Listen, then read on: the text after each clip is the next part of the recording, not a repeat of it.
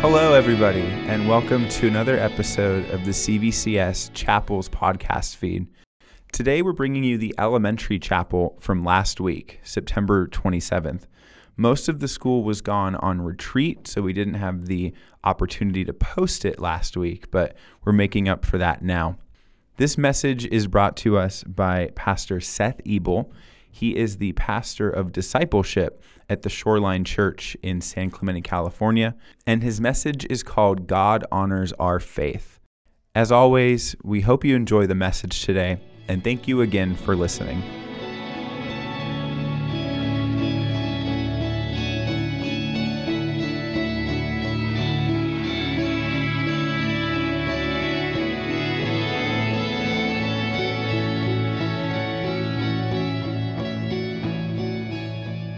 We're going to stand up and give him a warm Eagles welcome. Let's please welcome Seth Ebel. Thank you. All right, you guys can have a seat. Good morning. Man, I'm with Joey. I am 100% with Joey, who is leading us in worship, that for us as daddies, my kids are a little bit older, but my daughter went to CVCS last year. She was a 7th grader, and we love CVCS. But hearing you guys sing is really super duper special. And isn't it awesome to think about, you guys, that God is so good. He's so good. Isn't that awesome? Like, as good as you can imagine anyone being in your life, God is even better than that. Isn't that crazy?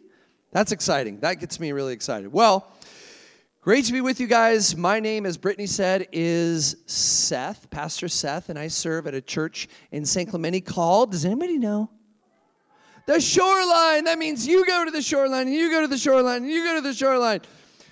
Some of you are involved at the Shoreline, which is super duper cool, and some of you are a part of a lot of other awesome churches, and I am just so privileged to get to come and to share God's word with you guys this morning. It is truly so special for me to get to do that. And today, we're going to be looking at a very famous story from the Old Testament. If you remember last week, Dusty Davis was here. Dusty's my good buddy. And Dusty was here. And does anybody remember what Dusty was talking about last week? Anyone? What about you? Legos. That's what stuck, huh? He was talking about Legos. He absolutely was. What about you? How God made the earth. He made everything that we see. And then he kind of went into this talk about choice, right? Hands down.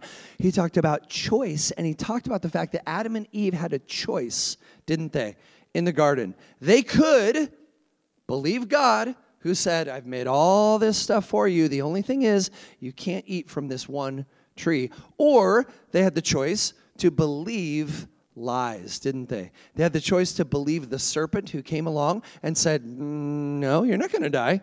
You're not going to die if you eat of this fruit of this tree. And what was the decision that they made? Sadly, they ate the fruit, didn't they? They ate the fruit. And so here's where we are in the story. This is really cool because you guys are going through chronologically the story of the Bible this year in chapel. And so what happened after they ate the tree, we read in Genesis chapter 4, there was two brothers, Cain and Abel, and Cain ended up killing his brother. Isn't that horrible? That his anger was so strong, and it was the first ever story of someone killing another person in the Bible. Well, we keep reading. What happened is things began to get worse and worse and worse until a man comes along and God says, he's looking out at the earth and he's saying, man, things have gotten so bad, I think I almost need to start over. And do you guys remember who we're talking about, what the story is with that?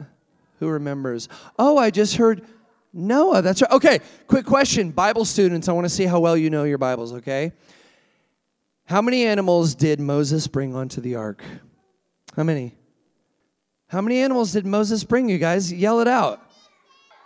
No. Oh, he just nailed it. Say it again. Nice and loud.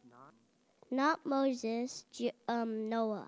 Not Moses, but no, it was a trick question, wasn't it? So you can go and give that one to your parents when you get home. You can say, do you guys remember how many animals Moses brought onto the ark? And they'll be like, 2. And you'll say, wrong. And it will be a great moment, okay? Because you'll get to tell your parents that it was actually Noah. Okay, hands down. So the story we're looking at is all about Noah. Now, here's the situation. We're going to put this verse up on the screen for those of you who are awesome readers. Look at what it says. The Lord observed the extent of human wickedness on the earth, and he saw that everything they thought or imagined was consistently and totally evil. So the Lord was sorry he had ever made them and put them on earth. Look at what the next line says. It broke his heart. It broke his heart, right? And so what we need to remember, because sometimes we think about this story of Noah, and it's kind of crazy, right? That God, who loved the world, who created this beautiful world, he gets to this point where he goes, man, things are so bad. Have you guys ever seen like one of those Marvel superhero movies? And sometimes in Gotham City, things are so black and dark and scary and bad. That's almost like what I picture the world was like, right? That things had gotten so bad that God comes and he says, I need to start over. But how exactly is he going to do this? Well, he identifies a man, and we're going to talk about it in a second, but he identifies a man named, not Moses, but Noah. He identifies Noah, and he says, my rescue mission for planet Earth is going to start with this guy. And what's crazy is, you guys, he tells Noah to build this giant ark or boat. But the thing is, at this time, I don't know if you guys ever thought about this, it had never rained before.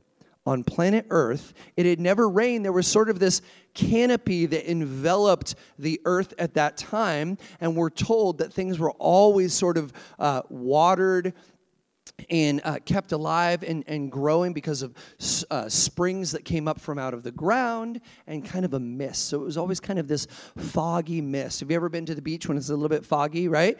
That was the entire earth at the time. And so God says, guess what, Noah? I keep wanting to say Moses. I'm tricking myself with my own joke. But anyway, he tells Noah, he says, it's going to start to rain. So guess what? You better get busy building a boat. Do people make fun of him for this?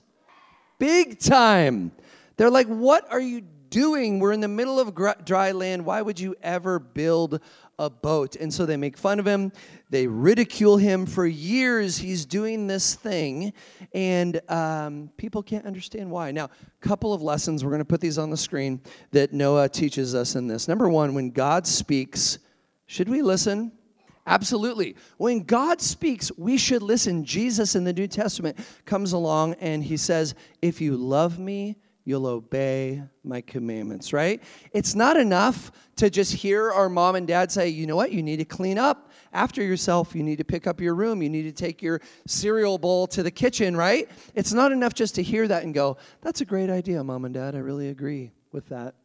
We have to actually do it, don't we? And so the lesson is when we hear God say something, and sometimes, you guys, it's a little prompting in our heart. Sometimes it's just this very subtle little thing where we go, oh, I need to be nice to that boy or that girl who's kind of difficult to be nice to. Or I need to listen to my mom or dad the first time they tell me to go do something, right? And so we need to train ourselves to say, God, if you're speaking to me, I want to listen and I want to obey right away. The second thing we learn from Noah is that we should never live for the approval of others. What does it mean to live for the approval of another person? Does anybody know? You in the back, right there. Yeah, say it nice and loud. What? You have no idea. It's fun to raise our hands though, right? Even if we don't know. It's just like everybody loves it. Okay, so here's the thing. To live for the approval of another person means that you really just want other people to be happy. You want to appear really cool. You want to make sure that everybody thinks you're awesome. And you never want to get into any arguments or anything like that because you really care about what people think, right? But God instructs us through this story that should never be our motivation. Guess what? We can live every day, you guys, when you wake up in the morning, you can say, God, I'm living this day for an audience of one. That means that you're the only one at the end of the day who really cares about what I'm doing and why I'm doing it. So Noah teaches us that very clearly. Now look at this. We're going to put this verse up on the screen. So the world was very evil. The world was very wicked, but Genesis chapter 6, verse 8, but Noah found favor with the Lord. Now, here's the crazy thing, and here's what I'm going to kind of close in talking to you guys about. That word favor actually means, it's the Hebrew word that means grace. So if I am to give someone grace, it means I'm giving them something that they don't deserve. Like, let's say you were really mean to me, and you were calling me names, and you treated me super badly, and I gave you a present in exchange for that. Well, that would be kind of crazy, right? And yet, that's what the Bible says God does for us. That's what grace is. Grace is getting good things that we do not deserve, but God decides to give them to us anyway. And that's the word that we find here. So Noah, it's not that Noah was this amazing guy. And I think sometimes we're tempted to think, well, Noah must have been just really great and awesome, and that's why God spared his life, and God spared his family's life. You know that what we read in the Bible is actually after they land, after 40 days and 40 nights, and the earth dries out after several months and all those things. Noah gets out of the boat. He plants a vineyard. He grows some wine, and one night he has a little too much wine. And then he gets what's called drunk. Isn't that crazy? And so he's just this guy who isn't making great decisions necessarily, but God chooses him and says, I'm going to have a grace upon this guy, and through him, I'm going to repopulate the earth. We'll close with this. Look at Hebrews chapter 11, verse 7. So the New Testament talks about Noah, gives us Noah as an example that we should follow. It says this, it was by, who knows what that word is? Faith. That's right. It was by faith that Noah built a large boat to save his family from the flood. He obeyed God, who warned him about things that had never happened before. The world had never gone through a huge flood like that, right? That it had never rained before, and yet Noah believed. And then we read, by his faith, Noah condemned the rest of the world, and he received the righteousness that comes by faith. Here's the big idea, you guys. God loves to honor your faith, your trust in him. Even when we don't see what's going to happen, even when we're a little bit confused about what's going to happen, or we're going through something challenging or difficult or hard in our lives, God comes along and he says, I want to reward you, I want to bless you, but you have to trust me. And there's going to be so many times, you guys, in your lives, eyes up here, there's going to be so many times in your lives where you're going to need to trust Jesus, even when things feel out of control, even when you can't possibly understand what God is doing. We can trust him because we know that he's trustworthy. Just like the song that Joey led us in this morning, the goodness of God. We come back to that over and over and over. So when we're having a bad day, can we trust Jesus? When we're having a good day, can we trust Jesus? Can we trust Jesus each and every day? Absolutely. Let's pray together. Lord Jesus, thank you so much for the story of Noah. Thank you for choosing to love your people, that you would start over, that you would display for us an example of faith and obedience, even in the midst of a world that was so evil and wicked. And oftentimes, God, we find ourselves in that same place, that the world around us feels like it gets darker in some ways. But Lord, your light in our lives gets brighter. Would we live today by faith? Would we trust you even when we can't see? In Jesus' name, everybody said, Amen. Thanks for having me, you guys. This episode has been a production of the Capistrano Valley Christian Schools Podcast Network.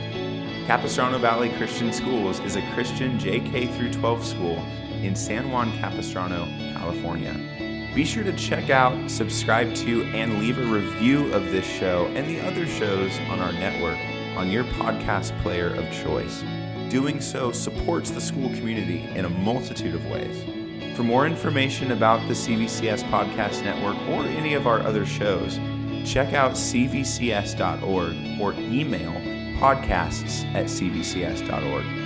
On behalf of the whole network, this is Mr. Jasper saying thank you again for listening, and stay tuned for more.